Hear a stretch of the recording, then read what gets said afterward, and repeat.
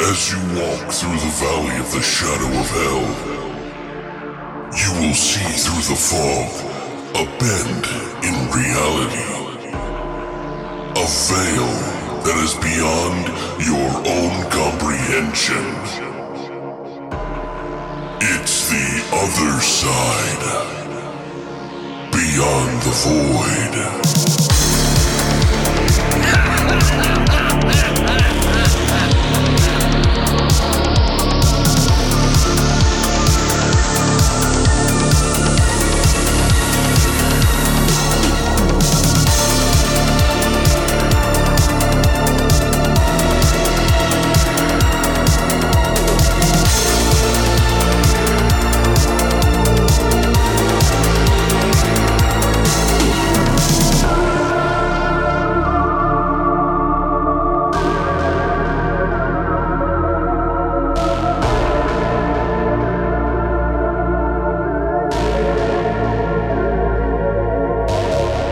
What's up, guys, and welcome back to Beyond the Void Horror Podcast. That's right, it's episode 291, and we just got a fancy new goddamn suit for our fucking podcast. Yeah. As you just heard.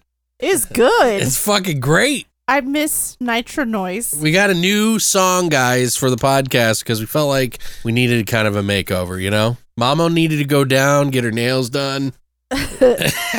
Get some flowers for herself, you know. Get her hair did. Get her hair did. Get her butt did, you know. Whatever. Whatever it takes. But yeah, so Christian from Nitro Noise is actually the guy who created the music for that.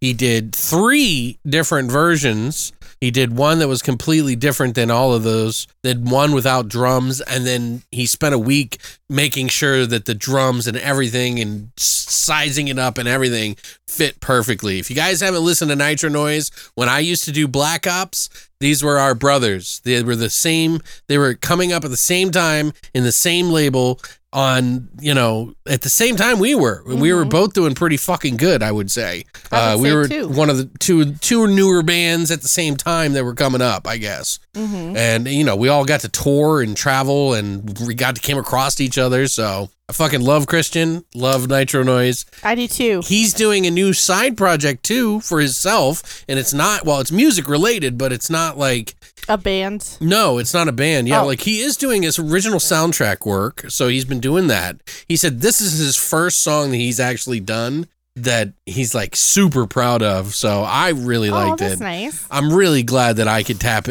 make him do that. You know, like you can tell he took his time. Right.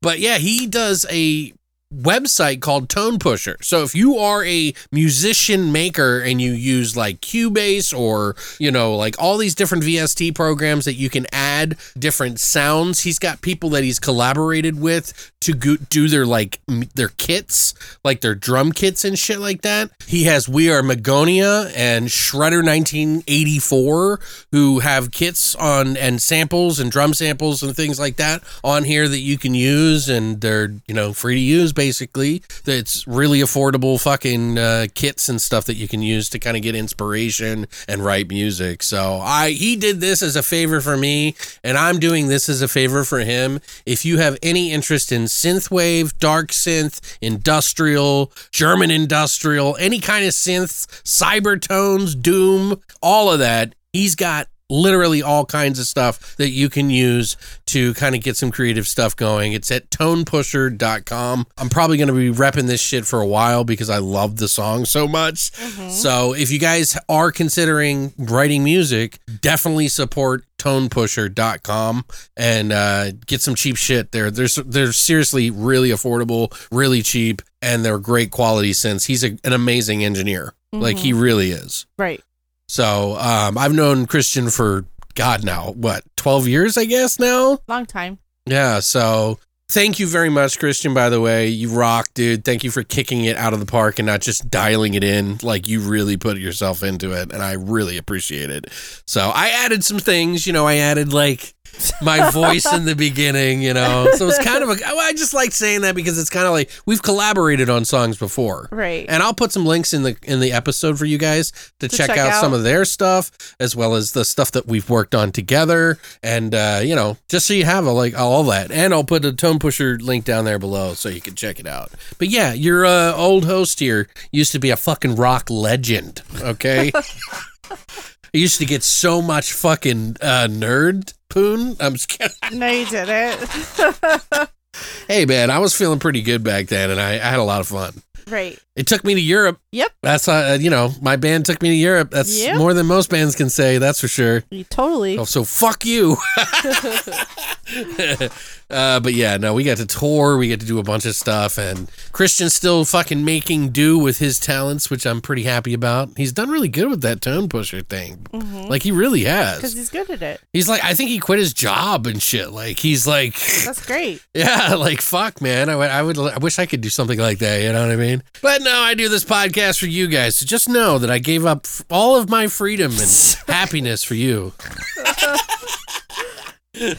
So this week we actually are picked out a couple of new movies that we're going to be talking about. It is Men, which just came out this year, which is an art house film. We also have another sort of art house film from one of the greats, David Cronenberg, called Crimes of the Future as well. So we're going to be talking about those today in depth. Christina actually, for the first time, really dug into the trivia. First time. I mean, you really did dig into this time. It's maybe been a year since I've dug into it. Well, I mean, considering that I always do all the trivia, I mean, that's pretty cool. I guess. It's not about me taking a break. It's just it makes me happy that you're interested. Okay. That's all. Yeah. And it means you better do good or I'm going to fucking... No, or I had time. I'm kidding. But, you know, it just takes a lot of pressure off me because doing a trivia for 2 movies can be kind of heavy. Uh-huh. You know, that's like 4 or 5 hours at least of work, you know, just looking up shit. But if not more, because if it's like these movies, oh my God, we had like theories about what these movies were. And then we went to the creators and we got our dreams shot down in some of the things that we were thinking about. It's just crazy, you know, like I think that's why a lot of artists prefer not to tell people what their songs or their movies are about, is because they don't want to crush dreams. Right. You know, oftentimes we create some most elaborate shit in our brains, but they're like, yeah, I just meant like kitchens aren't the best place to be in. They're some of the most dangerous places. Or it's and you're like, the Tooth Fairy. I thought you were saying that women shouldn't have to cook again and that, you know, Jesus Christ was a fucking cake maker and, you know, something crazy, you know, like, what did you say? Or the Tooth Fairy. Or the Tooth Fairy. I don't know how that relates. Oh, sorry. Maybe you can elaborate on that for me, Christina. I forgot. Somebody like did a song and everyone thought it meant something. And he was like, oh, no, it's about the Tooth Fairy. We need to thank everyone who sent us movies. Oh, this my week. God. Jesus Christ. We're not going to say what movies they are. No. Because I got a video that I'm going to be doing. Right. But yes, Plemke, who normally gives us movies like every month, like literally without fail, always providing for the podcast, the YouTube, and everything. Thank you so much. We have a new listener who's been around for months now, actually. He's not so new. But he and his boyfriend are actually like, you know, well, I don't know if they both listen, but I think he does. Like, both of them do listen. But, when he like makes them. Yeah. He like forces them. Well, they don't like... To like when I make you watch Real Housewives. Kind like of, yeah. I guess that's what it is. But yeah, Ryan actually is one of our other listeners who actually comes to the streams as well, like Plemke does. And we also had... I want to thank, of course, Slade as well, who delivered some movies to us. Like, for the past 2 weeks. We're spoiled. I'm just like, Jesus really Christ, you guys. So, like, what I'm doing is trying to do reviews of them. So we're trying to incorporate them in the podcast or on the YouTube or wherever we can put them, you know, to talk about them. Yep. So if you guys ever want to send us stuff, we have an Amazon link that's on our website. You can look up stuff in there that you think you would like us to review. If it's not on there, we can put it on there, like whatever you want. Or if you have some and you just want to send it to us, let me know. I'll figure out a way. We'll get you an address or something. thank you, Ryan Plemke, and of course Slade, and even MVD Entertainment, who sent me out. God told me to. Oh, that's right. So it's like, fuck. I got a whole fucking like video haul like that I can do now for everybody. So it's going to be interesting. There's some good stuff in there. So I hope you guys check out that video. A lot of people like those videos actually because it's like more personal. Right. And we get to talk about all kinds of stuff. It's like kind of a quick little thing about each movie. Mm-hmm. So, but yeah, thank you guys. You guys are the best. You help keep this podcast going. And not just because we have movies, but because you make us feel special. And it makes us feel like we are doing the right thing. So thank you for that. And everybody that listens, everybody that supports us, you guys, thank you. Anybody that shares this, by the way, wink, wink, nod, wink, flash my dick. Anyway, I think it might be that time. What time is it? Horror Shots!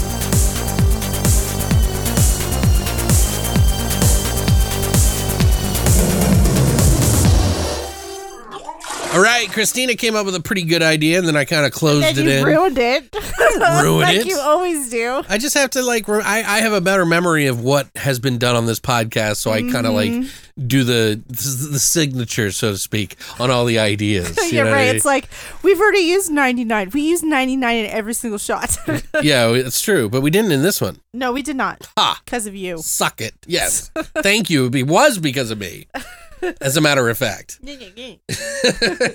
Anyway, we decided to go with the movie Men because, I don't know, they're badass. And I'm just kidding. No, we decided. No. We just decided to pick Men. I don't even know why. It was Christina's idea. She wanted to do Men. And in the movie, they have like a scene where she bites into an apple. It's very metaphorical. Obviously, you might know what that is. I don't know. Adam and Eve. But it's kind of to throw you off. We'll talk about that later. And in the movie, they often flash images of what we're calling this shot, the Green Man.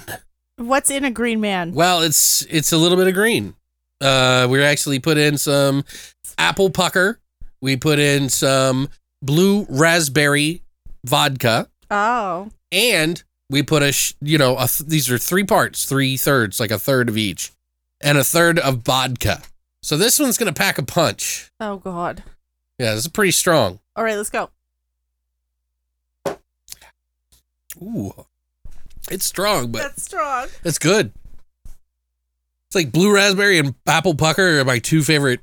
That'll sip. God, I want to give birth to a sloppy shit. Another man.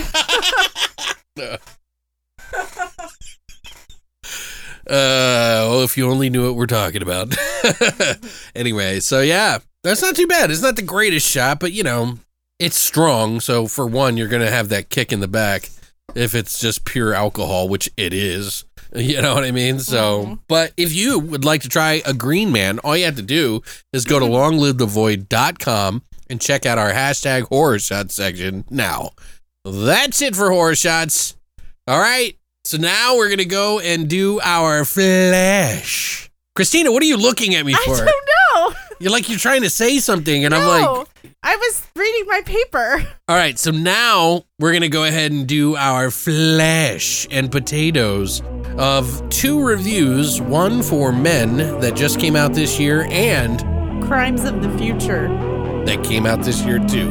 We're going to go ahead and do that right now.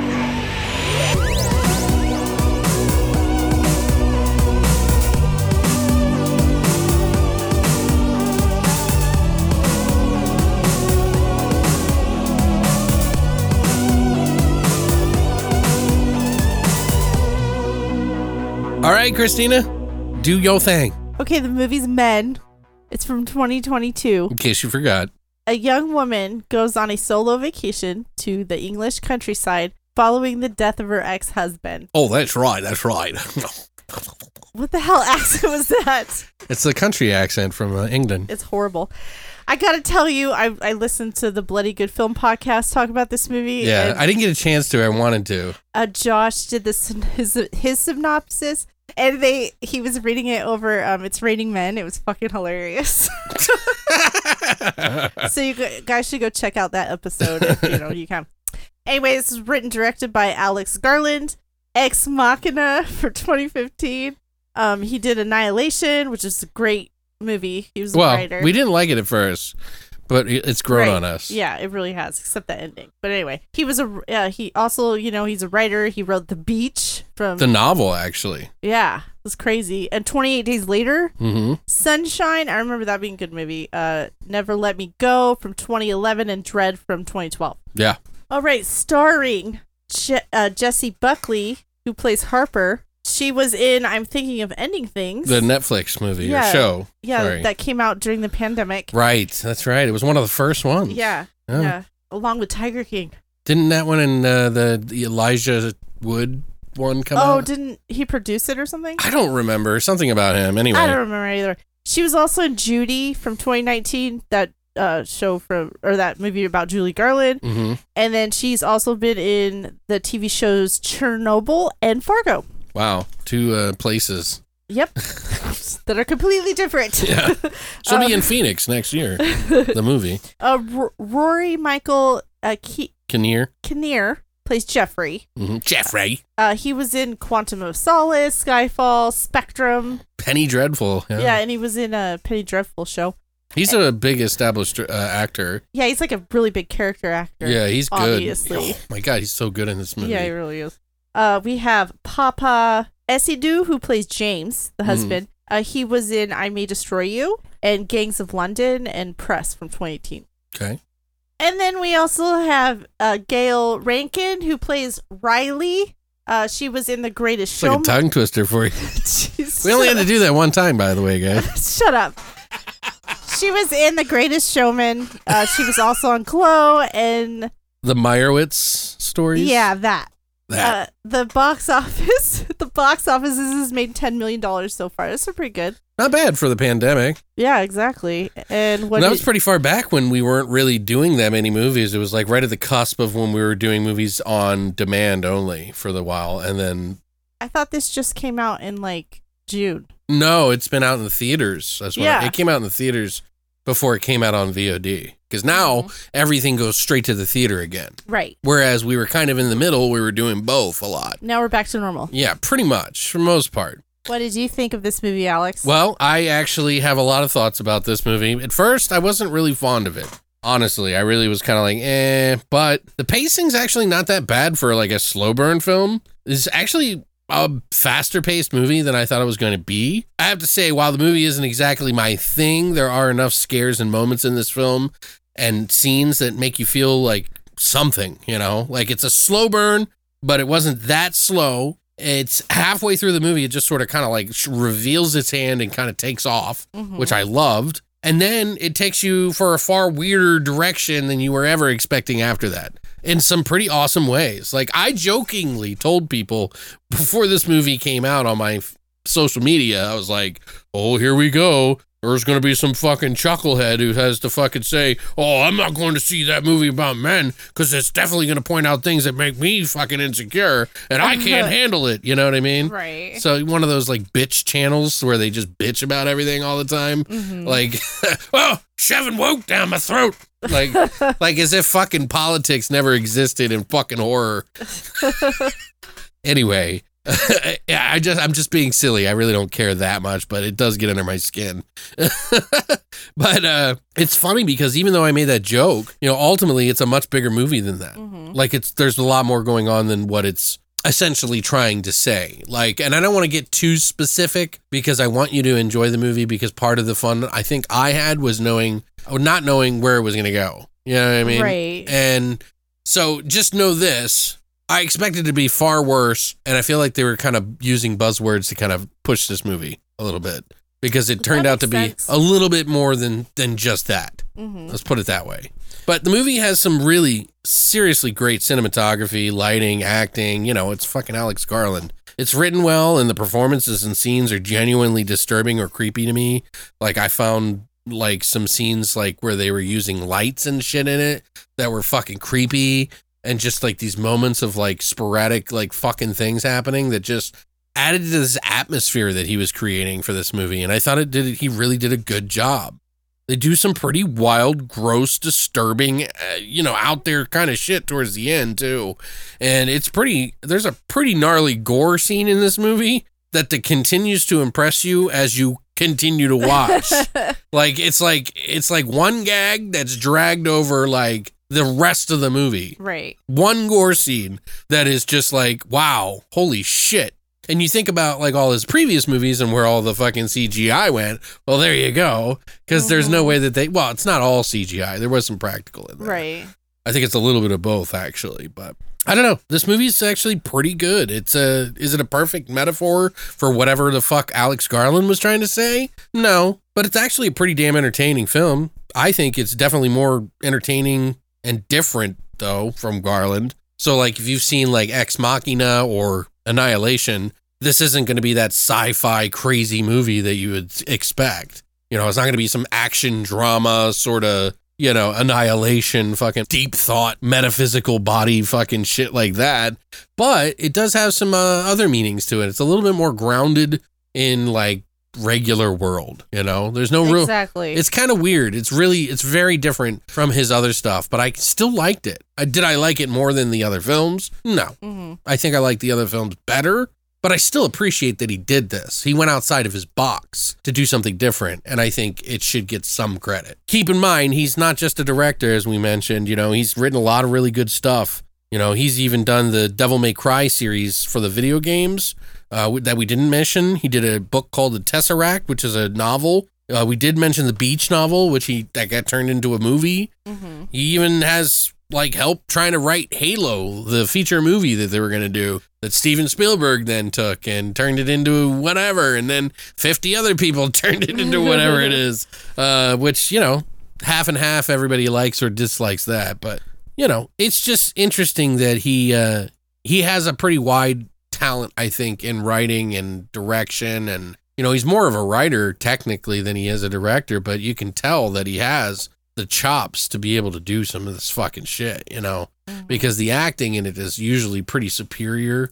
And some of the shots that they make, whether they be the, you know, his help on his assistant directors or whatever, he knows the right people to fucking make it happen. So, but I don't know. Even if this one ends up being a little more normal, and I say normal, that's kind of ridiculous because the way this movie ends is fucking bizarre. Like fucking bizarre and graphic and disgusting. So, but I just think it's a little bit more normal compared to his other movies. So if that's saying anything, give it a watch anyway. It may change your mind if you had qualms with the name, perhaps, you know, like some people did, or you were just like, I'm not in the mood for that kind of movie. Give it a chance anyway, because I think it'll change your mind by the end of the movie.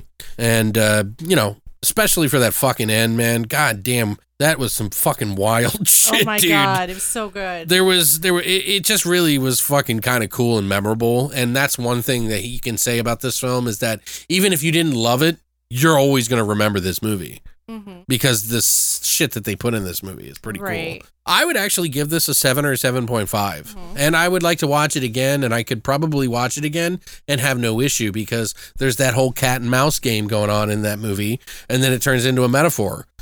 We personally are fans of the movie Mother, so if you like the movie Mother, it has a lot of that kind of feel to it.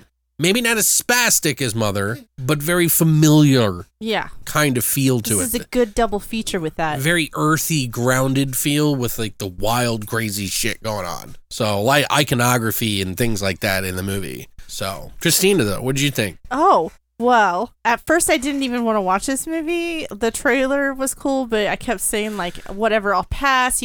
I remember you were going to do it, like a YouTube review on it. I was like, okay, whatever, just watch it without me. I don't need to see this movie. Well, we couldn't go to the theater to see it, so... Right. And it was a lot of money, but whatever. But yeah, this movie was absolutely not what I was expecting at all. Like, in a good way? Yes. Okay. But I think it's because of those buzzwords that you were saying. I think that's what like made me not want to watch, you know, the movie. Charged you up in the wrong way. Yeah, and it was completely different from what I was expecting. Right. The performances were so good. Like, oh my God, it was so amazing. And like you said, it was beautifully shot. I've never seen anything like this before, honestly. I won't spoil anything there, but you were like saying there was a scene with a hand, which was like completely brutal. Oh my God. Yeah. And of course, there's some really cool ideas in this movie. Like, yeah, but I gotta say, some of the CGI was spotty, but I think it was supposed to be creepy. Like, weird. I think it could get away with it with the tone of the movie. Yeah, I think Yeah, exactly. But I do think people are overanalyzing this movie a little bit. What'd they say? Oh, I don't want to spoil anything, but it was just what they thought the movie was about. Oh, maybe I did And- see that.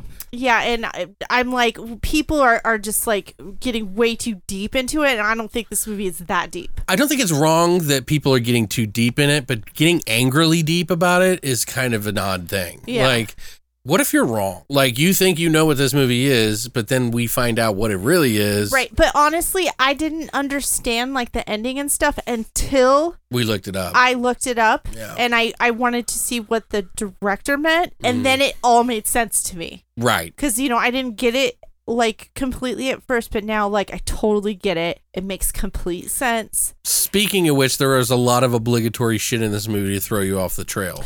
That too, which Yeah. doesn't help. And I understand why people are getting all cranky danky with it, but I don't think that's wrong. I think that's how No, some yeah, directors that's how- do it. Cronenberg does it. yeah, they just do it on purpose. And it is there's a style to this movie. This guy has Sure. a style. So, An but aesthetic. not every fucking little thing means something. Like, Right. it's just supposed to be pretty. But anyway, Unlike Peele, which actually Jordan Peele does a lot. yeah, he does too. He has Exactly. a lot of deep meanings in all of his stuff. Yeah. He's like, you know who he reminds me of? Is who's The Shining? Stanley Kubrick. Stanley Kubrick. He feels like he's got like a little Stanley Kubrick with like Hitchcock in there. You know what I mean? Yeah, that's a good way. But I gave it an 8 out of 10.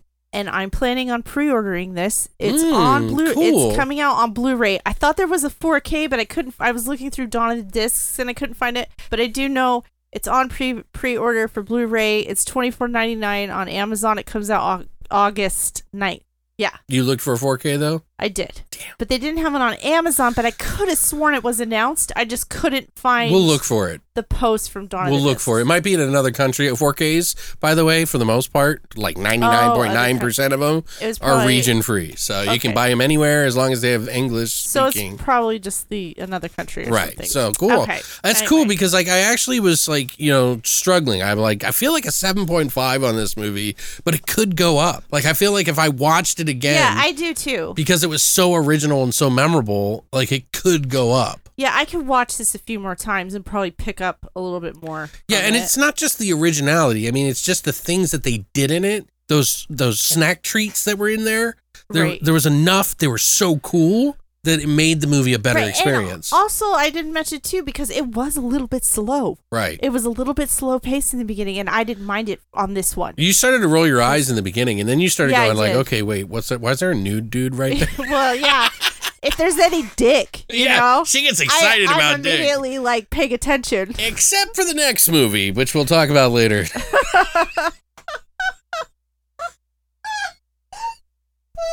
Oh, I got a genuine laugh, like a real laugh. I'm crying. That's horrible.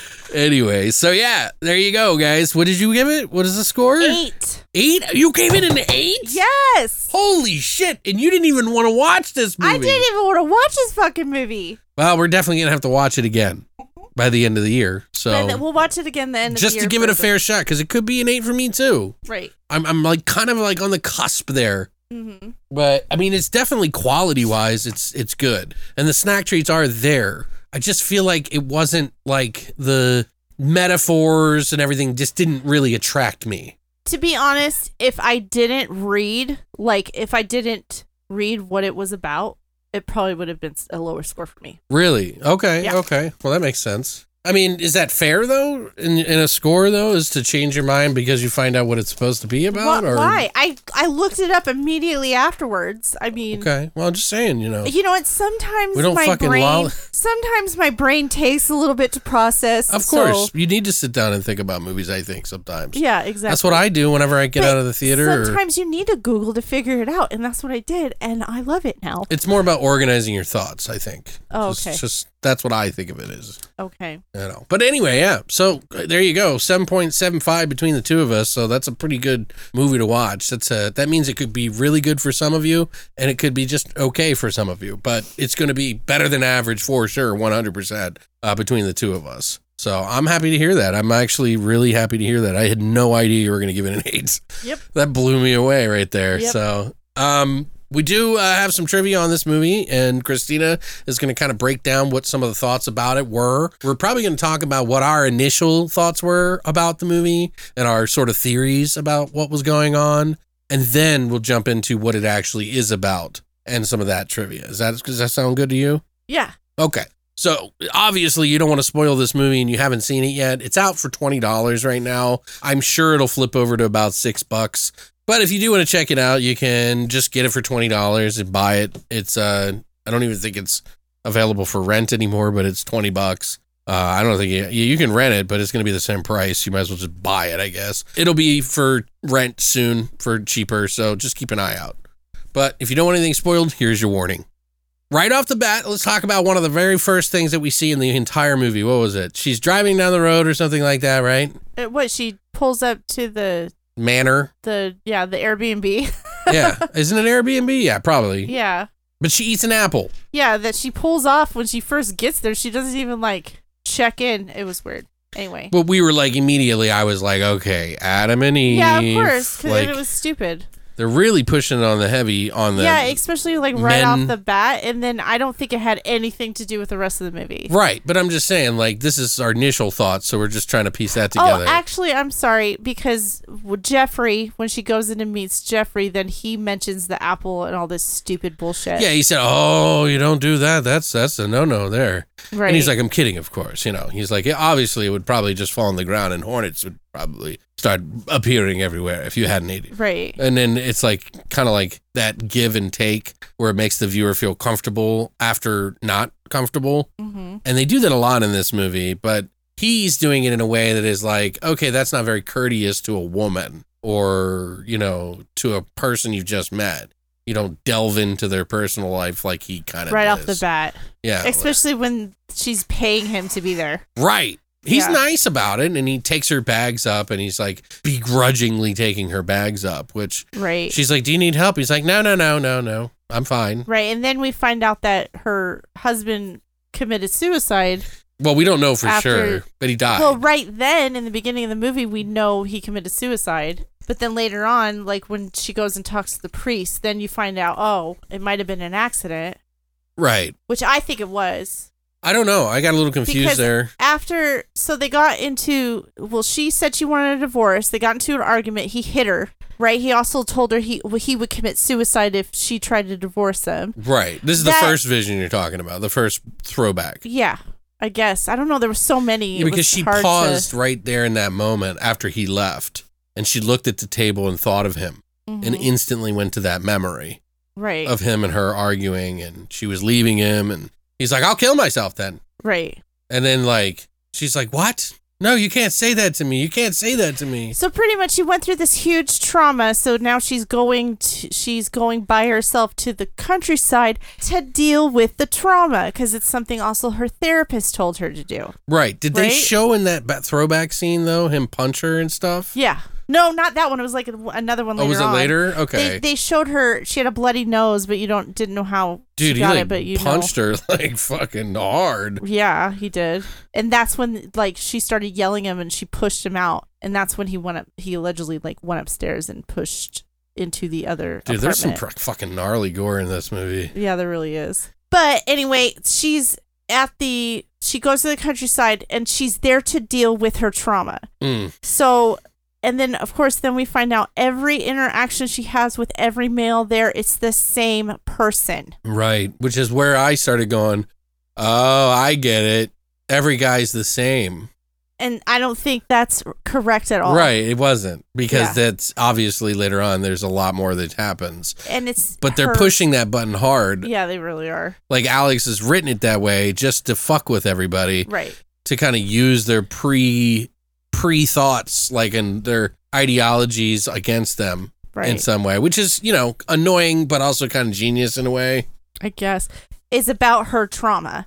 And she goes to this place and she awakens the Green Man. Well, we don't really know that that's yet. So yeah, she sees a lot of guys that are all this one Jeffrey guy, only everybody is exact same face as him.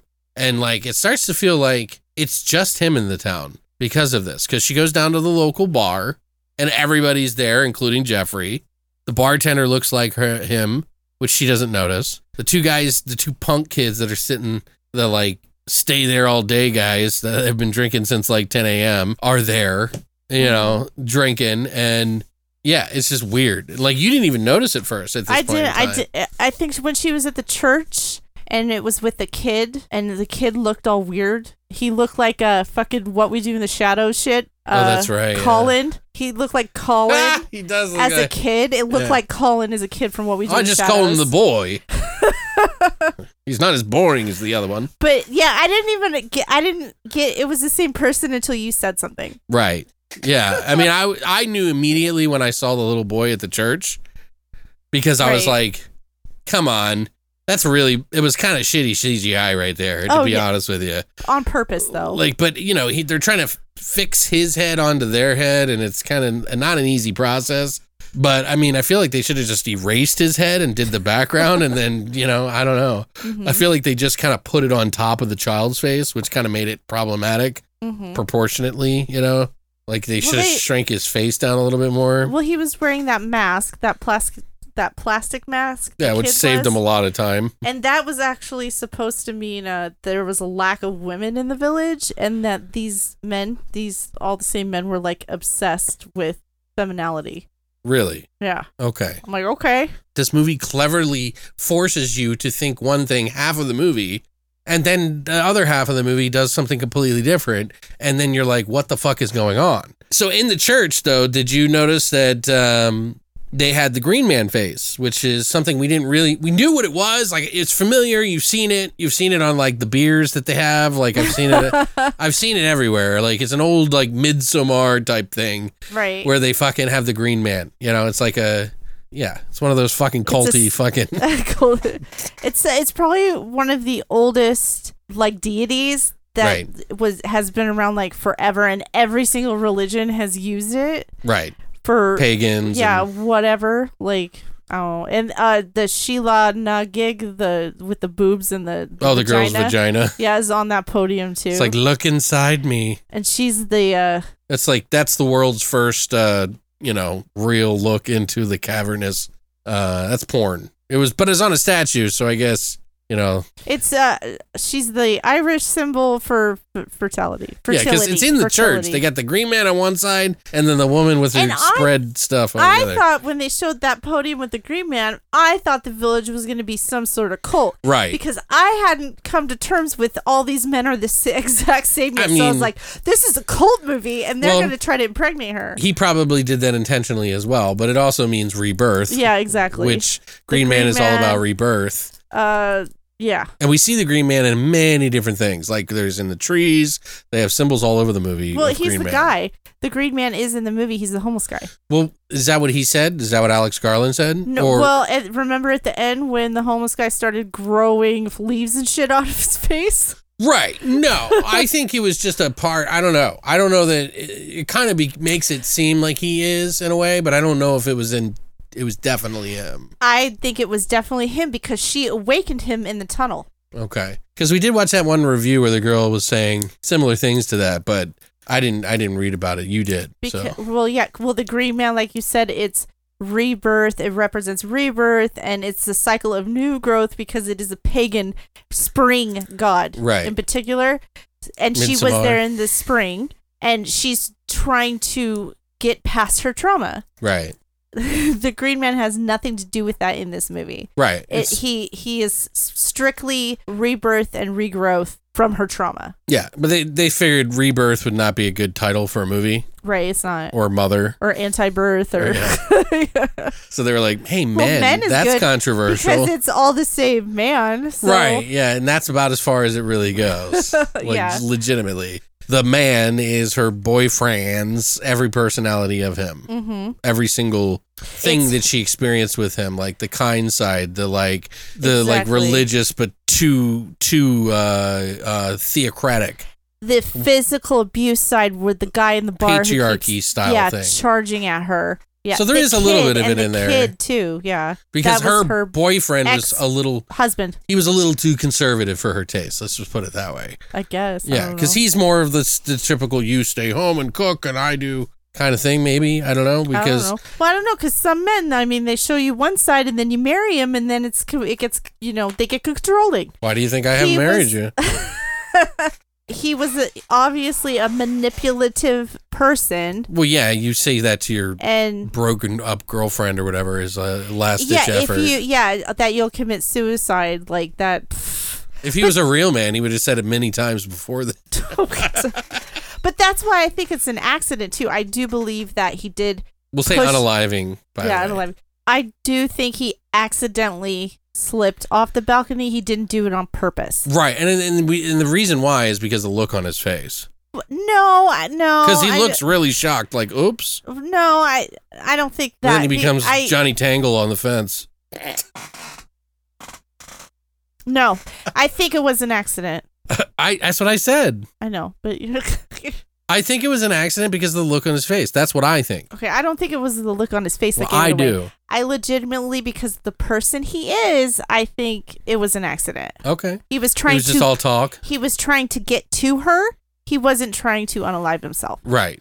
He didn't know what to do because he didn't want to lose her. He did. Well, yeah, in a controlling way. Right, I don't think it was out of love at all. Well, his version of love is all I'm saying. We don't have to be exact. Which is controlling. Remember, we're sharing our thoughts and our sides. Remember, we're trying to share our thoughts. We don't have to agree on everything. There's no solid answer. Like, maybe Alex Garland had it, but we're also sharing what we thought. So. And to be honest, I don't think the way that the actress was acting and stuff, I don't think she actually felt guilty for what happened. It was just the trauma. It was the trauma of it happening. You know what I'm saying? Sure, she felt guilt. I don't think she felt guilt. I don't think there's anything wrong with her feeling guilt in this movie. I know we talked about this when the movie ended a little bit, and we got into it a little bit because you were like, "She's not weak," or something, and I'm like, "No, I think it's regular human emotion to feel a little guilt if someone unalived themselves in front of you, and whether it was an accident or not." All I'm saying is that there's probably a little bit of guilt, and that green man who was trying to force her into changing. Mm-hmm. She had to get rid of that guilt and deal with that guilt in order to move on with her life. And she didn't, by the end of the movie, you see her friend shows up and she smiles, meaning she's like, fuck that guy. Right. She dealt with it. Yeah. I swept all of my emotional baggage under the rug and now I don't have to deal with it. She killed it. She killed it, so she deal with it. So, it's dead. And then 40 years later, after, decades of therapy, she'll resurface again. Well, let's talk about like they kept the friend in the picture, but they kept the phone kept disconnecting and you kept seeing that guy's face screaming on the phone, which was kind of an interesting. I thought it was disconnecting from reality because she was in this space. Maybe, yeah. Where she was in this. I almost think she had to take drugs or something to get to that point. I don't think any of those people were real. I do think they were all in her head. Right, or just at least, maybe. While she was at the place. I don't know, maybe she ate the apple and she fucking tripped out. That'd be too close to Midsommar though, right? That's kind of the same journey that they went on a little bit. Yeah, they took mushrooms. But all those people were real. Right, but I'm just saying the whole, it's like a metaphor for how she was dealing with her ex. Yeah. So it's you know what I mean? Same kind of thing here is that she's kind of dealing with it in her head. Right. Who's at fault and is it her fault? And, did she care for him? Did he make her feel like she needed to care for him? Or, whatever it is that she had to get over in the course of this movie. And there's a couple of things in the movie that happened that are pretty cool that I thought were interesting. I didn't really understand the nude dude who's just wandering around sticking leaves in his skin and shit with his dick hanging out. It's a green man. His water faucet just hanging out. The green man's usually naked, okay? The green man's usually naked. He gets more green as the time goes on, by the way. Right, because change is coming. Yeah. Spring is coming. And he's going to hold you down and fucking put what do they call seeds in your mouth? What? Pomegranates? No, the fucking floaty seeds that we were talking about. Oh, the dandelions. Yeah, he blows it at her. He's like, and then it goes in her mouth, which is signifying that the process has begun. You know what's funny? I thought all that with the dead whatever, the dead deer and the dandelion. I didn't think that meant anything. I thought it was just like, No. artistic, whatever. Like, I saw the dandelion in many different spots in the movie, and one of the dandelion fucking seeds went into the eye socket of a deer. And in my brain, I was thinking, well, life feeds on this is necessary, meaning that death happens and then life grows from that death. Okay. Like nature. Uh-huh. Like it feeds the plants grow, and then the trees grow, and then we cut the trees down for our house. The house burns, the family's screaming inside, banging on the walls to get out. I'm sorry. Sorry, trigger warning for anybody that had their family burned alive. Oh my God. But no, yeah, I like thought of the seeds as like, change, regrowth, rebirth. Like the whole time, like I'm thinking of that because as soon as I saw the seed go in the eye socket, I thought of that. And then it went in her mouth and I was like, oh, and then she gets knocked out, remember? Right. And then she wakes up and she's kind of like dealing with it better than she was before. She's not as shocked about everything now. Probably because she's realizing. Right. She's coming to. About, yeah. Yeah. But yeah, so then like she sees like the guy outside. He's like frozen in time, the police officer. She's like, what are you doing? Oh, was that with the light? Yeah, the light goes out kind of like they did in Halloween, the new Halloween, the sequel, the reboot sequel, whatever. Right, where is he standing out front? The requel. The motion sensors. Right, which I love. I thought that was great. That was creepy as shit. Oh, it was really great when Jeffrey went out there and he like showed us it was the sensor. Yeah, they did that in another movie called Dark Skies, I think. It was like an alien one. Mm-hmm. Somewhere out back, I think. I can't remember, but just to be specific, because I don't think Halloween was the first to do it, but it was a significant one, But I liked how they did it in this movie, and that's when she runs into the green man, the nude dude, who appears in front of her when the lights come back on, because Jeffrey comes over afterwards, and she's like, Jeffrey! And then he disappears, and then the fucking nude dude's just standing in front of her with his fucking faucet hanging out, and she's like, oh my God. And that's when he blows the thing in her mouth and all this other shit, right? Right. And then all of a sudden she sees like each of the versions of the Jeffrey from the village and everywhere spilling onto the ground, getting pregnant, busting open a vagina, and then spitting out another version of the Jeffreys. Right. And it's like just constantly happening, like some sort of fucking, what do they call that kind of painting where it's like it just consistently changes, keeps morphing into one thing. Oh, I don't know. You had told me that they were going to make it like The Thing or something like that, weren't they? So, like, originally he was influenced by Attack on Titan, the anime. Oh, okay. With the mutants. Like, he was obsessed with it. So he really wanted to write it as mutants, and it didn't become a rolling burst sequence until pre-production. He said the mutations felt weak, and this made more sense. Didn't pack as much punch as a pussy giving birth. Right. He also is gross. I'm just saying. I mean, like, yeah, he wanted it to look like The Thing and right. Well, that makes sense. Anything that's like an undulating mess of fucking parts was like The Thing. He also said shooting that scene was a fucking nightmare because it was so cold and there was just slime like everywhere. And he just said it was a fucking nightmare. It probably helped the actors perform. Yeah, because he looked like he was in pain like every single time. And that's something you pointed out while we were watching that part, and I was like, "Oh my God!" You were like, "Oh, he's trying to heal his hand," which we're going to mention next, because there's a scene in the movie which is one of the coolest fucking things ever, where there's a guy reaching through the mail slot. She shuts the door, locks it, and because this guy comes running at the door, right? Isn't that what it was? And then he sticks his hand through the mail slot, and then she shakes his hand, which is like, what are you doing? And then he pulls her towards her, and she takes the knife and jams it through the bone. And through the wrist. Yeah, through the like... Or right above the wrist. Yeah, the arm has like two bones that go around. Right, like right in between there in the middle. Yeah, so it goes right in the middle, and then you see it sever the hand all the way to the finger.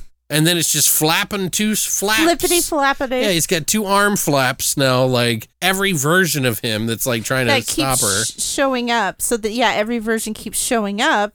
Again, trying to stop her because it's every different version of the husband, like coming at her, trying to control her. Make sure that he doesn't forget her. Yeah, exactly. And or in her mind thinking that of him. And I guess also before that, every single man, they all had their two fingernails, the pinky and the index finger, they both had long nails, which I didn't catch. I didn't catch that either. Oh, that's interesting. But yeah, so what's funny is when it's birthing, the hand is flopping out, and then a broken ankle comes out. Right, which is from the husband. With the husband, when he was laying on the sidewalk after he jumped off the building. Yeah, when he was a Johnny Jangles on the fence. Yeah, so that's why, I thought he was trying to heal himself, and then I was like, oh my God, the husband's going to come out. And he did, because... At the end, yeah. Yeah, because it's him. And he sits down on the couch, and she's like, what do you want? He's like, I just want you to love me. And then... She's like, fuck you, and then chops his head off. I don't remember what happened. Why am I forgetting that? They did have a back and forth, and it was mostly him talking. I just wanted you to love me. That's all I wanted. Yeah, that's all I wanted. And it was like, oh, I could have done that. I could have, I already felt that way about you. I just felt guilt about it. It was the guilt that made me judge myself poorly. Mm-hmm. So then her friend, who said that was going to be there in 3 hours, who shows up 7 hours later, mind you. She shows up pregnant. Yeah, which confuses us even more. It's very confusing, but... After watching 5 dudes give birth to themselves. Who's this bitch going to spew out? Well, and you didn't let me finish the thing about the hand. Sorry. Yeah, there was a scene where each of the characters, each of the guys, went and had the fucking fucked up hand that she cut in half. And the priest comes upstairs, shuts the door behind him, and then tries to rape her upstairs. Which is creepy. It is really unsettling. I knew there was a rape scene in this, and I'm just glad it wasn't that totally bad. Makes sense, but it was unsettling nonetheless. Right. And of course, that's what it's supposed to be. And he's takes his fucking split hand arm and chokes her with it. One part, his left pinky and ring finger are grabbing the left side of her neck, while his pointer finger and his middle finger are grabbing the right side of her neck, with his thumb on her neck as well. And it's like, ugh. And she's got this blood all over, and it was really hard to kind of tell what was going on. And by the end of the movie, when her friend shows up, she's got that blood on her neck. So you're thinking to yourself, did all of this happen? And why is she pregnant? Is she, this is what I thought. I was like, oh, she was in a relationship with that girl, and somehow she got pregnant, and she felt guilt about this other guy who jumped off the roof, and Johnny jangled himself on the fence. And that friend did talk about her husband in the movie. Right. So I had no clue. It confused the shit out of us a little bit, and then we had to look it up. The friend was... symbolizing just someone who cared about her and would be there, and then her being pregnant, the pregnancy was the change. Yeah, that was the rebirth. She the reminder of the rebirth. She let go of her trauma with the Green Man. She was able to let go of her trauma with the Green Man, and then her pregnant friend came, and that was that's right. The change and the rebirth coming. So, it's funny, too, because after everything with the whole Roe v. Wade thing, this movie came out... that she should have an abortion? It's just weird that he has this whole thing about birth and shit in here. And, I wonder if he would have... If Roe v. Wade happened before he put this movie out, if it would have changed the trajectory of the movie because of that. I don't think so, because is it really birth in that sense? I don't think it was. No, but I'm just saying him being the artistic mind and all these people that we hear, like the person, Darren Aronofsky, who did Mother and how it changed in the middle, and Alex Garland saying it changed in the middle. All these guys are writing because when I saw Mother, I thought it was about being God. And then he got a God complex while he was writing the movie Mother, because he had to get in the mind of being God and what God would want. And if he was God, what would he want? Right. And then it's that's why I'm saying, these kind of movies, they tend to morph and change. And I just wonder if, Roe v. Wade would have had an effect on that. Well, I'm glad it didn't, because it made good sense to me. I still think we're going to see some pretty fucked up movies coming forward that are going to be artsy-fartsy fucking birthy movies. We already got Hatching, which I haven't seen that one yet, and then the Lamb movie. Mm-hmm. That already came out, didn't it? Right, which I haven't seen those. I mean, I started to watch Lamb, but I just... Boring? I couldn't stay awake. So, but anyway, yeah, I was just throwing that out there, not to be, bring up a bad subject, but, we're talking about birth. So, I mean, it's just, I wonder what kind of movies are going to come out of that. I really do. Mm-hmm. Because of the nightmare that is happening for a lot of women and men right now, Mm-hmm. They're going to be fathers whether they want to or not. They're going to be mothers if they want to or not. They're already abandoning baby newborns. Oh, there's already nightmarish fucking things going on. that the law didn't foresee, but they don't care about. It's like, you probably should have figured that out. The 10-year-old? Oh my God. Yeah, that one. I don't want to get into it, but I'm just saying, like, I just wonder, because this movie deals so much heavily on birth and rebirth in this movie. I really feel like, I don't know. It's interesting. It might have made people more confused to see it now versus then. Well, did you know he also started writing this 15 years ago? I mean, that's cool too. So, I mean, he was probably going through some changes, some relationship breakup or something. I don't think so. He just started it, and then he got obsessed with Green Man, like, 10 years ago or something, so he added that in the script. Yeah, see what I mean? You know? That's what I'm saying. You adapt as you're going because it kind of just fits somehow, you know? But did you notice there was... Oh, go ahead. Go ahead. No, go ahead. Did you notice there was 17 minutes of the movie that there was no dialogue? Yeah, I mean, this was not crazy. A heavy dialogue movie. Right. I thought it was funny. But there was a lot of things that were happening in it that kind of kept pushing it along, so. And they had a lot of weird imagery, you know, with the horses and, like, different shots and stuff of the nature, which was really nice. But, yeah, there is another movie that we're going to talk about, though, and it is David Cronenberg's Crimes of the Future. Of the future! I did the work on this one, and we're going to basically tell you all about it. This is a movie that I tried to watch twice now. The first time I kept falling asleep, but I'll get into that. So Crimes of the Future came out this year, just a couple of weeks ago, actually. It is about humans that adapt to a synthetic environment with new transformations and mutations. With his partner Caprice, Saul Tenser, celebrity performance artist, publicly showcases the metamorphosis of his organs in an avant-garde performance. This is obviously written and directed by David Cronenberg, who has done many films. Of the many he's done, my most fondest are probably Videodrome, Existenz, Naked Lunch, maybe like The Brood, Shivers, and quite so many more. There's a lot of his catalog that a lot of people haven't seen.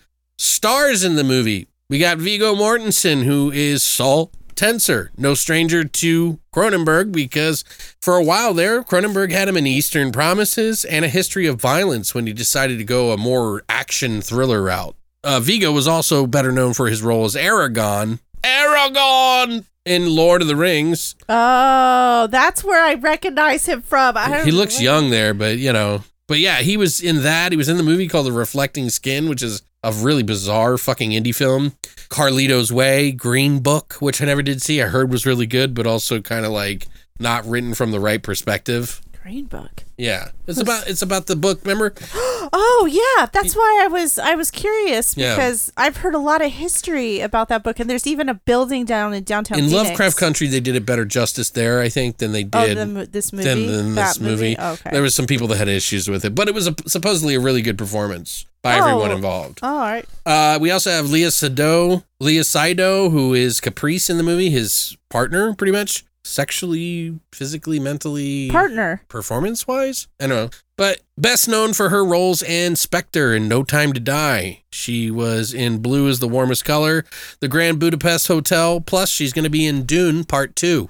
Oh, I'm so excited. She's actually a pretty good actress. She really put herself into this role. It doesn't feel like it was like sat on and learned for a long time either. So I heard that there was a lot of single takes. Oh, well, that's good. Kristen Stewart is also in this movie. She plays Timlin.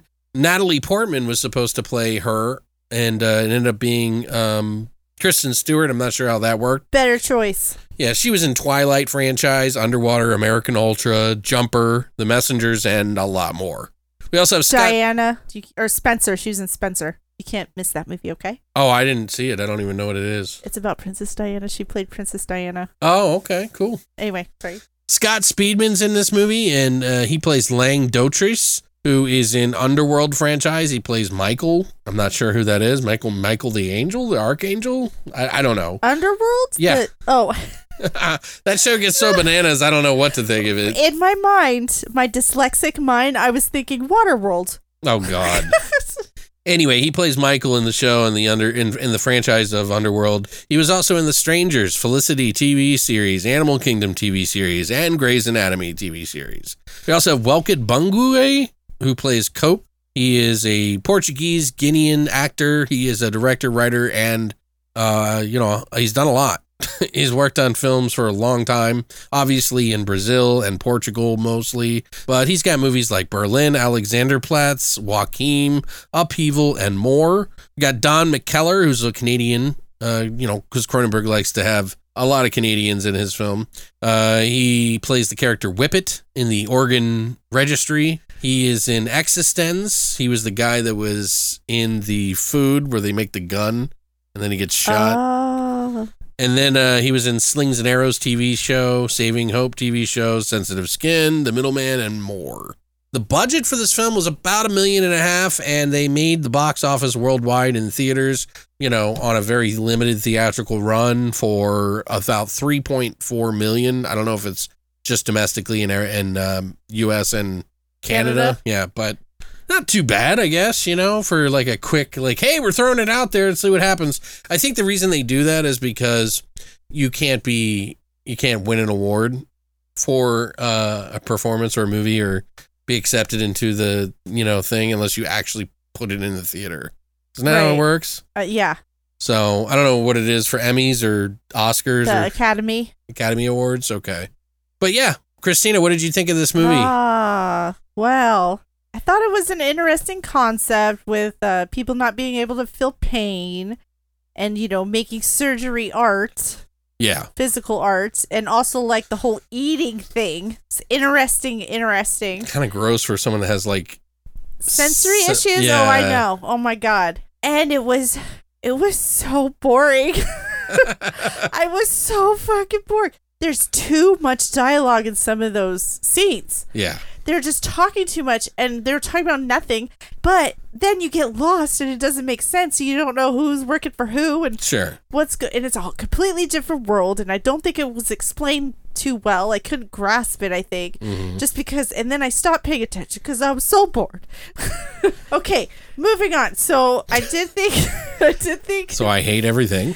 I did think, no, I don't hate everything, Okay. I thought the designs were really cool. They had that chair and then the coffin bed thing was cool and them cutting into themselves with the, I'm not spoiling anything. Yeah, try not to, because there's not much to talk about. I know, but they had tattooed insides and stuff like that. It was pretty cool. Okay. It was in the trailer. Kristen Stewart was creepy, but she's always creepy. She was even creepy as Princess This Diana. is a weird role for her. She was creepy. I'm hoping you can change my mind on this with whatever your mind has come with it, because I'm at a 4 out of 10 right now because it was so boring. That much, huh? I mean, I'm not as fond of this as I wanted to be, honestly. This is a movie that, first off, let me just say, you guys know I'm kind of a Cronin fiend a little bit. I like his movies, at least a portion of his movies that I find that are very tolerable. I love them. I can watch them all the time. There's a specific atmosphere. There's a specific message in each of them that resonates with me. And, perception is the mind's eye. Just kidding. I'm sorry. But I've seen pretty much all of his films, although there are a few that I have not, like his original Crimes of the Future, which this has nothing to do with, apparently. But there is organ talk in that movie, too. But there's something else. But mostly all of the earlier films that he did, and I'm talking about the time when he was doing Videodrome, Existence, Naked Lunch, around that time when those are mind expanding, going into this film, I wanted that old sort of middle of the road Cronenberg that harkened back to those films that blew my fucking LSD riddled fucking mind when I was hanging out with my friends. I still remember to this day watching Naked Lunch, and there was a scene in the movie where he's talking to the main character and he's like, I'm not actually having this conversation with you physically. In fact, I'm not even, if you look at my mouth, I'm not even using my words from my mouth. And all of a sudden, he starts saying something completely different with his mouth than he's saying to him in his mind. And I'm tripping balls at this point. And I'm like, holy shit. I'm like, this is blowing my mind right now. I was like, turn it off. But anyway, so, he's got some stuff in his movies that have always been kind of in that weird space of technophobia, body horror, trippy shit where he melds a lot of different ideas into one. And his stuff is kind of nightmarish at times, you know what I mean? He's a visual storyteller, and this is something that's always been about these movies that have resonated with me the most. The style, the way the actors deliver their bizarre lines, people intentionally delivering their lines out of sync, like I mentioned. Double agents. He's always got a double agent theme in all these movies that I've mentioned just about, where he's playing both sides. And that's present in this movie. So this is something that I was like, okay, this is exactly what I wanted. I want to see this. I'm really excited about it. And knowing that this movie was kind of a return to that form, but not as good as any of those other films to me, unfortunately. The first time I watched the film, I got really fucking pissed off because I fell asleep like 10 times. And I kept going back and I was like, no, you can't do this movie like that, Alex. Right. And then I almost didn't want to review it because I was so angry at the situation. And I was depressed. I was depressed because I couldn't I don't know what was going on with me. You know what I mean? But I finally did get to watch it again, and I stayed awake. I think I took like 3 fucking alert pills just to stay awake on it so I could fucking chug some Cronenberg. But I can't say this is one of my favorites of his movies, but there is definitely something of meaning here. The atmosphere is kind of there. It did add to this sort of, like I said, techno body splatter that he's good at. And, they definitely have a meaning here, but it's probably not what you're expecting or what I was thinking. When I first watched this, I was like, oh my God, this is about art. It's about art and how they're censoring it and da-da-da-da-da. First off, you should know that Cronenberg wrote this movie 20 years ago in 1998. Didn't change a fucking word of it, period. Oh, wow. Okay? I'll get into why he made this film and why it was the time to do this later, but just know that. I personally think that he is such a really good visual storyteller, but a lot of times the atmosphere and the vibe that you get from his movies really kind of elate you to the point where you're like thinking of like these wild things, like mind expansive things, for whatever reason, I've just always associated that with him. But whenever you see an interview with him, it's like, oh yeah, I just thought lights were bright and trees were neat. And you're like, what? I need more in-depth perception here. That's just my artistic stylings, like how I did that. And it's like, God damn it, dude. I thought it was like this crazy fucking wild fucking mind expanding thing that I was going on a trip for. It's been my whole life. And he even made fun of some people who've come up to him. He's like, look, I totally respect when people say that shit to me. But honestly, I have to worry about them because it's like, why did this change your life? This is not a good movie. Like, you know what I mean? Like, he's like, of course, I respect and love the attention. But anyway, most of us will probably have some sort of grandiose idea about what this fucking movie is. And it's a lot more simple than I think you might realize. But this movie is going to be a slow burn movie. For those who don't like slow burns, you probably should just avoid it anyway. It's such slow burn. It does pay attention to like people's body language, subtle motions, emotions, or the lack thereof emotion.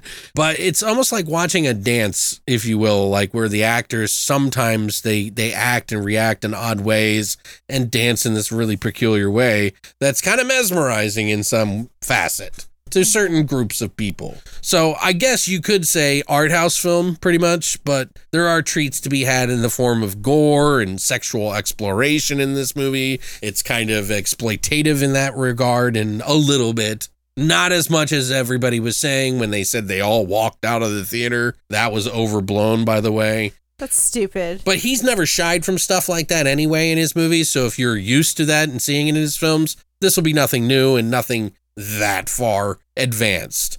But the message he was sending in this movie, while it's, artsy, it's just not as wild as I was hoping for.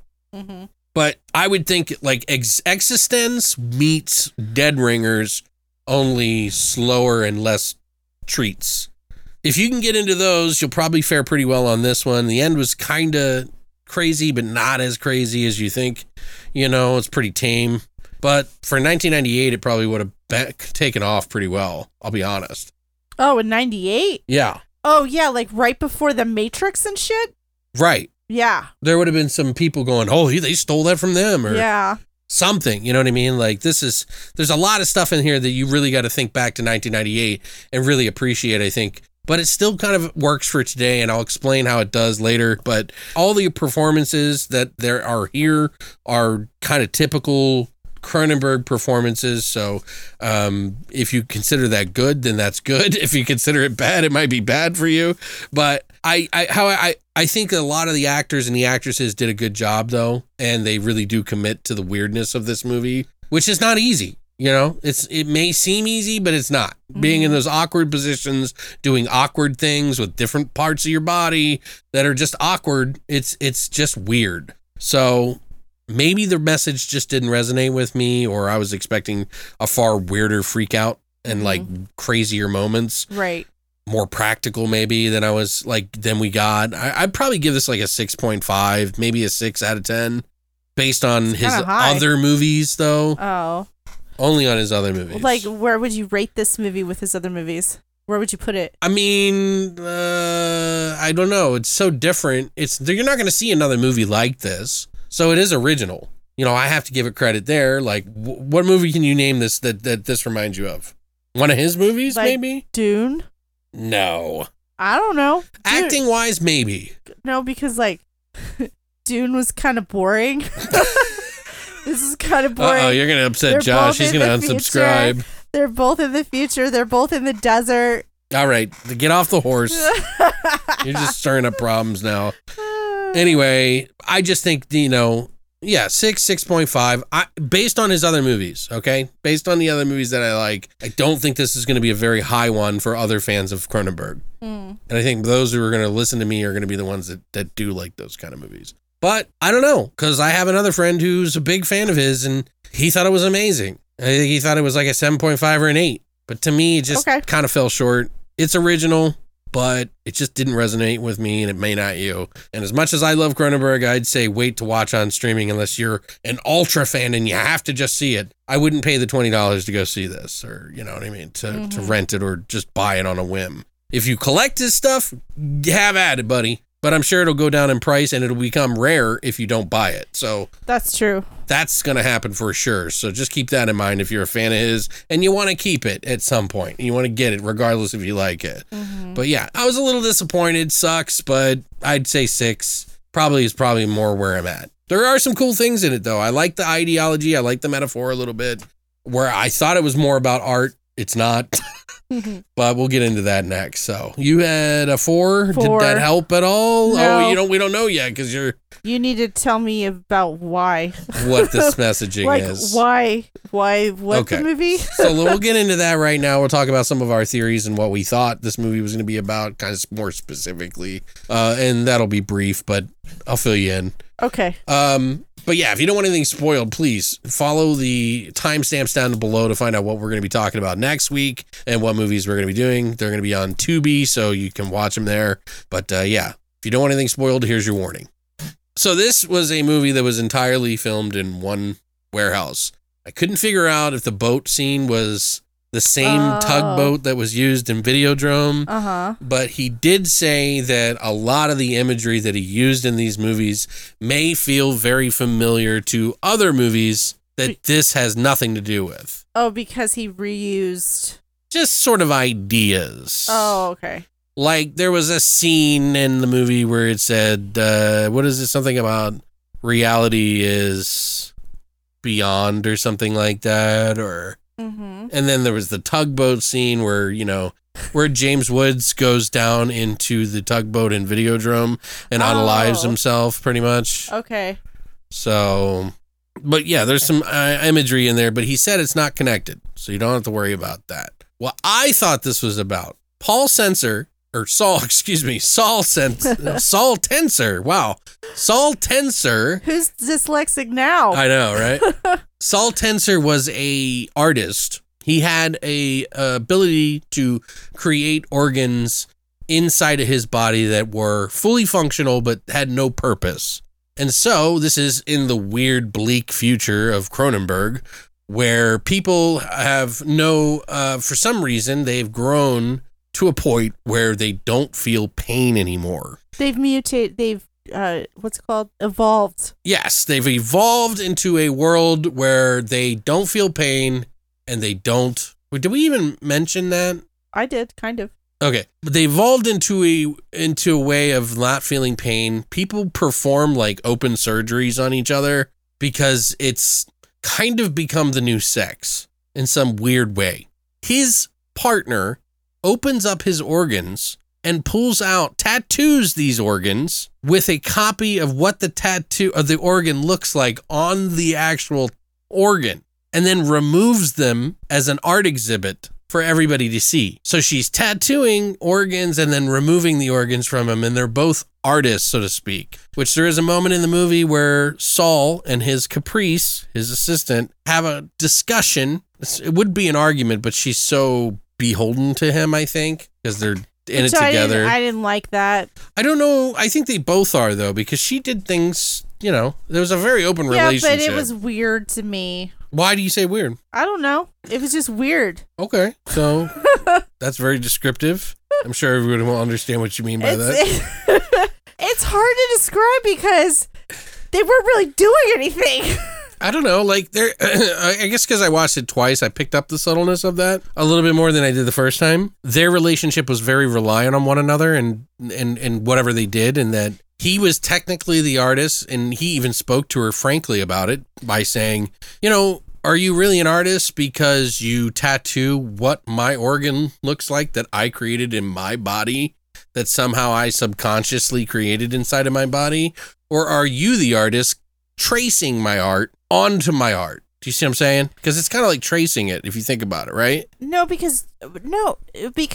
So when a painter or a sketchist goes and sketches out a landscape, does that mean the landscape's the art and not the artist and not the guy sketching? Like, that didn't make any fucking sense to me. Well, it kind of makes sense because he's kind of ahead of his time in a lot of ways, because he thinks of things that the human mind does that the other people don't. It's weird. What does that have to do with that? Well, think of long form fucking art versus short form art nowadays. Yeah. Well, okay. That's kind of different though. I mean, she's tattooing, like drawing, like on himself. Like when you get a tattoo too, like on your body, even the tattooist is the artist. It's not you. Right. But he's saying that he's a biological artist and that she's the one that's copying on his work, essentially. And the reason I'm saying this, and they made a big point of it in the movie by saying it like that, they have that whole conversation for 10 minutes. I started thinking, well, there's this registry that does organ registry, and they take down the new organs that people are having and collect them.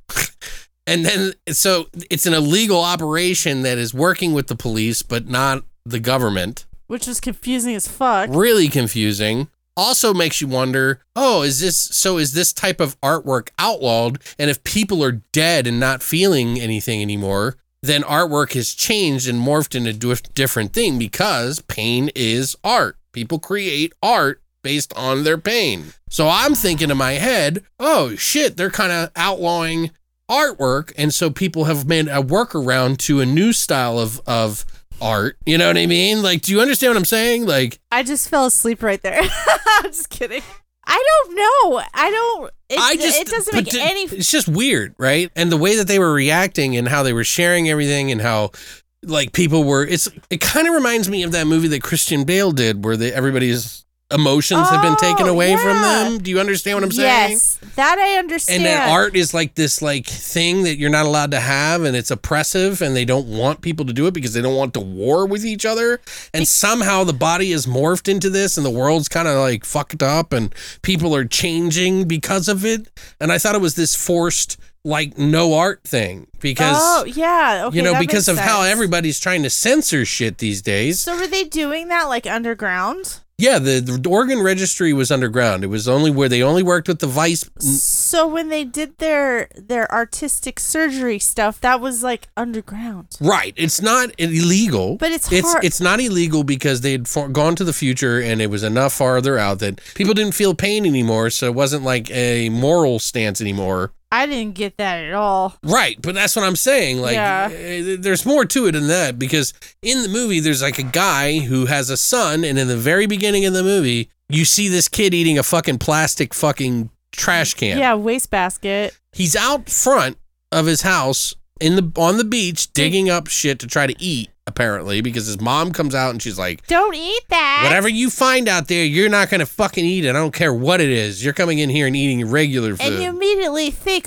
these people are starving and there's no food because it's the future and they're There's like nothing, you know. That's there's not what I nothing. thought. I thought That's what I was thought. thinking deeper than that.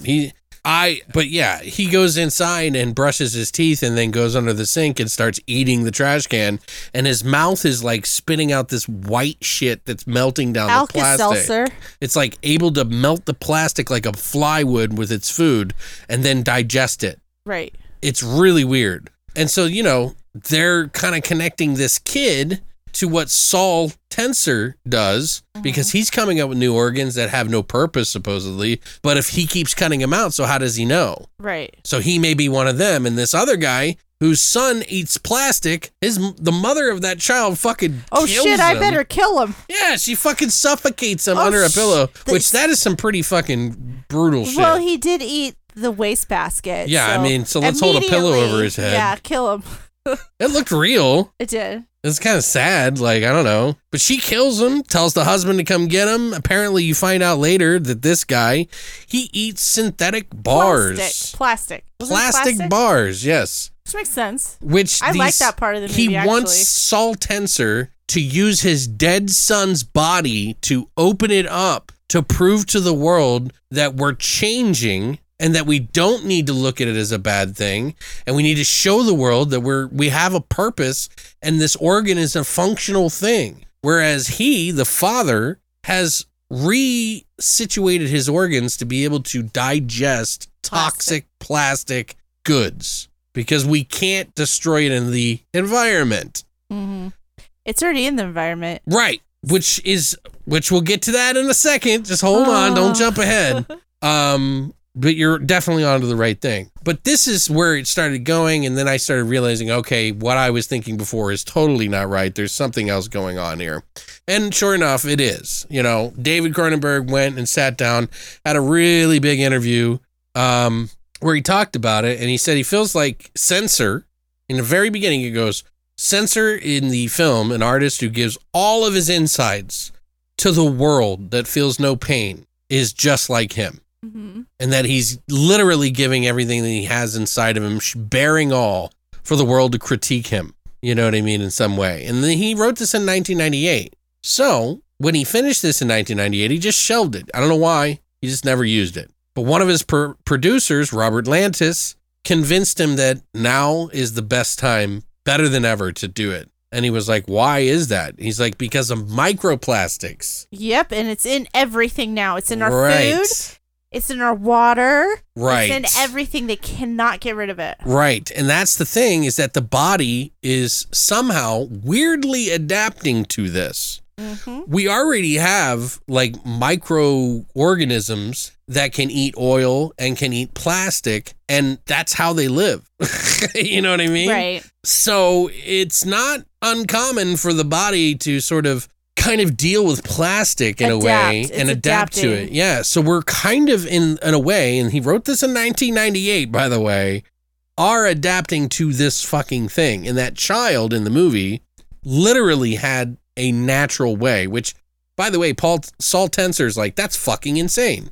He's like, what do you mean? Why is that insane? He's like, if I chop off my kid's fingers and then have a child, they're not going to grow to not have fingers. So just because you changed your organs around to be able to digest plastic doesn't mean your son is going to start, everybody's sons are going to come out being able to digest plastic without the surgery. Mm-hmm. But so that's kind of what he was playing with in this movie. And that's why at the end of the movie, when they cut open the boy, Right. you find out that Timlin had stuffed the lady from the registry, who's really strict, Mm-hmm. had stuffed the body somehow and switched out the real organ that was fully functional. Mm-hmm. So, but yeah, so it's interesting that he kind of thought about this idea because we were using so much plastic back then. That was a big concern in the 90s. Right. That's when we started recycling, doing a lot more recycling and shit like that, didn't we? In the early 90s, yeah, because I remember in school, it was Right. this big thing. So, I don't know, he inadvertently knew that back then, and he said that he wrote the story more about the characters sort of dealing with the change in technology and like how we sort of adapt to our surroundings. Mm-hmm. Because, you know, he said it's not exactly political in that regard, even though nowadays that is kind of a political thing. Well, they made it political. They make everything political. Right. He's if you didn't know this, by the way, he's a diehard atheist. Mm-hmm. So, Josh, you should be pretty happy about that one. You got one on your team. Yeah. He's going to hell with you, buddy. I'm just kidding. I'm not going there, you fucking pieces I'm not of going shit. anywhere either. We're No, not I'm going kidding, I We know. all know we're not going nowhere. I'm going to come back as a ghost. I'm going to fucking haunt Josh's ass. He doesn't believe in ghosts, so he wouldn't even hear you. I know he wouldn't. He'd be like, "Oh, it must be the washing Oh, machine. It's the pipes. It's the wiring. It must be. I took too much drugs. That's what it is." Anyway, but he said that he wrote that about the characters though dealing with technology, and he finds that, and it's really interesting what he was talking about because he chose the surgeons in this movie to be artists. Uh-huh. You know what I mean? And as in like some of the people we have known who are body performance artists, you know, who do hooks, remember? Right. Like we had our friend Danny Danger who pulled a truck with hooks in her back. On your back. Yeah. And there was like 10 people in the truck. It's fucking gross. They put it in neutral and she literally walked it across the parking lot. Mm-hmm. And like people just started showing up and like cheering and it was crazy. Mm-hmm. I could never do that, but he finds that kind of stuff fascinating, even back in the 90s, because they were doing it back then. Right. And he thought of it as like how committed that person is to their art and how important that is and how he found that to be like the highest form of art is to be that committed to something that you would hurt yourself. So that's why he thought of the surgery and like cutting out that you were so committed to your art that you'd be willing to cut open your body. I see. You see what I'm saying? So Like when the lady cut open her face, like the really pretty girl, they had somebody come and she cut open her face, looked like Right. she had fucking fins Sure. on her face. that was the impetus for him. You know Yeah. what I mean? Like that was the driving thing about this movie for him. So in the metaphorical sense, an artist is risking their life by giving their art to the world. Do you see what I'm saying? Yeah, I see what you're saying. So in a way, that's why people don't do art, is because they're scared of what people will think. Right. They're scared of the rejection of it. But And- that's why you also need to do it for yourself first. Of course, because Always. even if your art is shit, you do it for yourself. That Right. art is important to you because it's what drives you and makes you happy. Even if you have to cut your face open. Even if you have to do a podcast for 6 years straight that hasn't gone syndicated or blown up. And I don't think we're that good, but I'm just saying, like, I feel like we could have gotten bigger maybe by now, you know what I mean? But we have the best group of people, and that's all that really matters. That's all that matters. And we Right. do it for ourselves. Right, exactly. Really. Like, if I really cared about the numbers, I wouldn't be doing this anymore. Oh, Although no I way. am kind of a stubborn motherfucker, You so. are. Oh my God. But anyway, you just be glad I'm a stubborn motherfuckers. Just kidding. Thank you for being here. But anyway, he says, he also said that this is not something that he does for his legacy. Like, he doesn't believe in legacy because his body's he's not gonna care when he's dead. Did his son, didn't he direct Yes, he did 2 movies. Progressor? What was it called? Possessor Possessor. and Antiviral. That was another one. Did his son have anything to do with him like coming back into directing? I don't know. I think it was mostly his producer. I thought that. Yeah, I did too. But maybe it was a combination of things. Maybe it was partly that. And he was like, well, I do have that one script sitting there for 20 years ago. Mm-hmm. Maybe I should use that. I liked the imagery, like when there was the TV sets that said body is reality and it was in the black and white. Like that kind of reminded me of some of his older stuff, right? Right. Well, it's just interesting to get into his mind because, like I was trying to tell you before you mentioned the processor or whatever, or what am I thinking? Processor? Whatever, his fucking son's movie. He doesn't do this for his legacy, he says, because he does it more to be a part of his own art. Like we were talking about. Yeah, You for do it himself. because you do it for yourself. Right. And he's like, if people like it, that's even better. Like Right. that's even more amazing. You know what I mean? But that's why his art is so specific and so different than, it's supposed to resonate with those who it's supposed to resonate with and not those it doesn't, Mhm. And he doesn't care. He doesn't mind. He doesn't have a legacy to live after life because life ends. He doesn't believe. He's perfectly peaceful with oblivion. Right. So he's just been a diehard atheist and he's at peace with oblivion is what he said, Mm-hmm. which I think is like a great saying. at peace with oblivion. But the body is, he said, is our existence, and so is technology. It's a very physical form of our existence and how we perceive reality. He was talking about an instance where he was sitting on the couch with a dog, and he was like, that dog is having a completely different experience of life than I am, and we're sitting in the same room, in the same place, maybe on different planes of existence for all I know. Here we are in the same room together, having completely different experiences with one another. And he said, I've always been very empathic towards animals and children, specifically because children, before they get their id, their ID, where they think of themselves, they're living in sort of a connected consciousness in a way from this ether that, you know what I mean, beforehand, that is not destroyed by the outer world. Yeah. Do you understand? Society. Right. Yeah. So he has this admiration for that. And I just thought that was kind of fascinating that he thought kids really were in balance with the world more than when you experience it and get jaded by it. Right. Which is where he kind of thrives in and makes all these things attacking you. Yeah. You know what I mean? Like, and nightmarish fucking visually. What do you think about those chairs? Because I guess he had problems eating, right? So he had to sit in this chair. I don't know what the fuck he was thinking. Like, he had to eat in this chair so it could swivel around like this H.R. Geiger fucking chair. That was probably just something as simple as like him thinking, you know, there's probably going to be some sort of technology that makes sure that you can eat a certain way.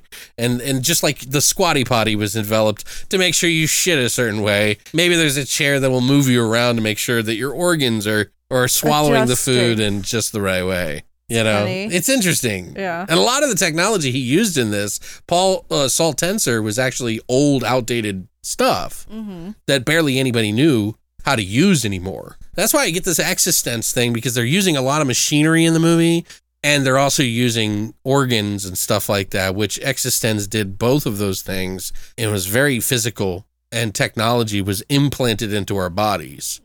So it's kind of interesting how he's like obsessed with that. He said that there was that scene where in Crimes of the Future where Caprice is revelating on how the world has chewed up the kids, you know, and she's like upset because she sees all the tattoo. She's like, this is a roadmap for fucking, you know, the destination of hell or something like that, you know, something spiritual out of it.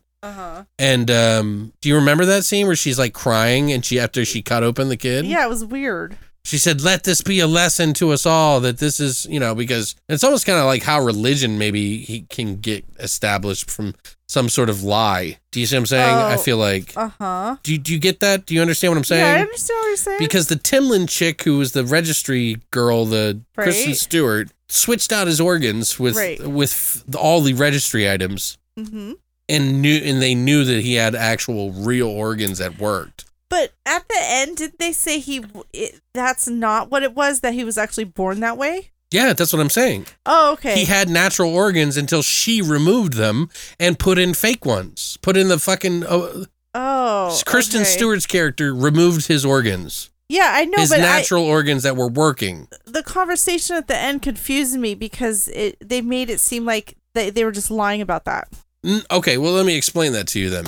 So the cop, the black guy who was the cop, he was a cop for organ registry. He worked for a special division of police called New Vice, which wasn't for like regular cops. It was for people who they were to go check in on who might go crazy because they're having bad organs, because apparently, you know, people were growing organs and changing. They were being rejected. Yeah, and so people would get delirious over these things, and he was there to ensure that no bad things happened because of it. Right.